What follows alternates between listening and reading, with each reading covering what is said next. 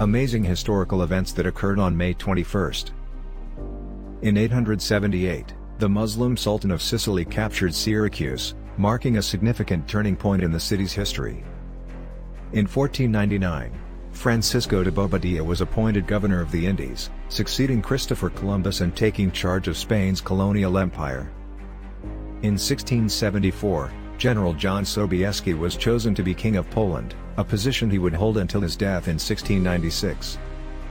In 1846, the first steamship arrived in Hawaii, revolutionizing transportation and trade in the Pacific region.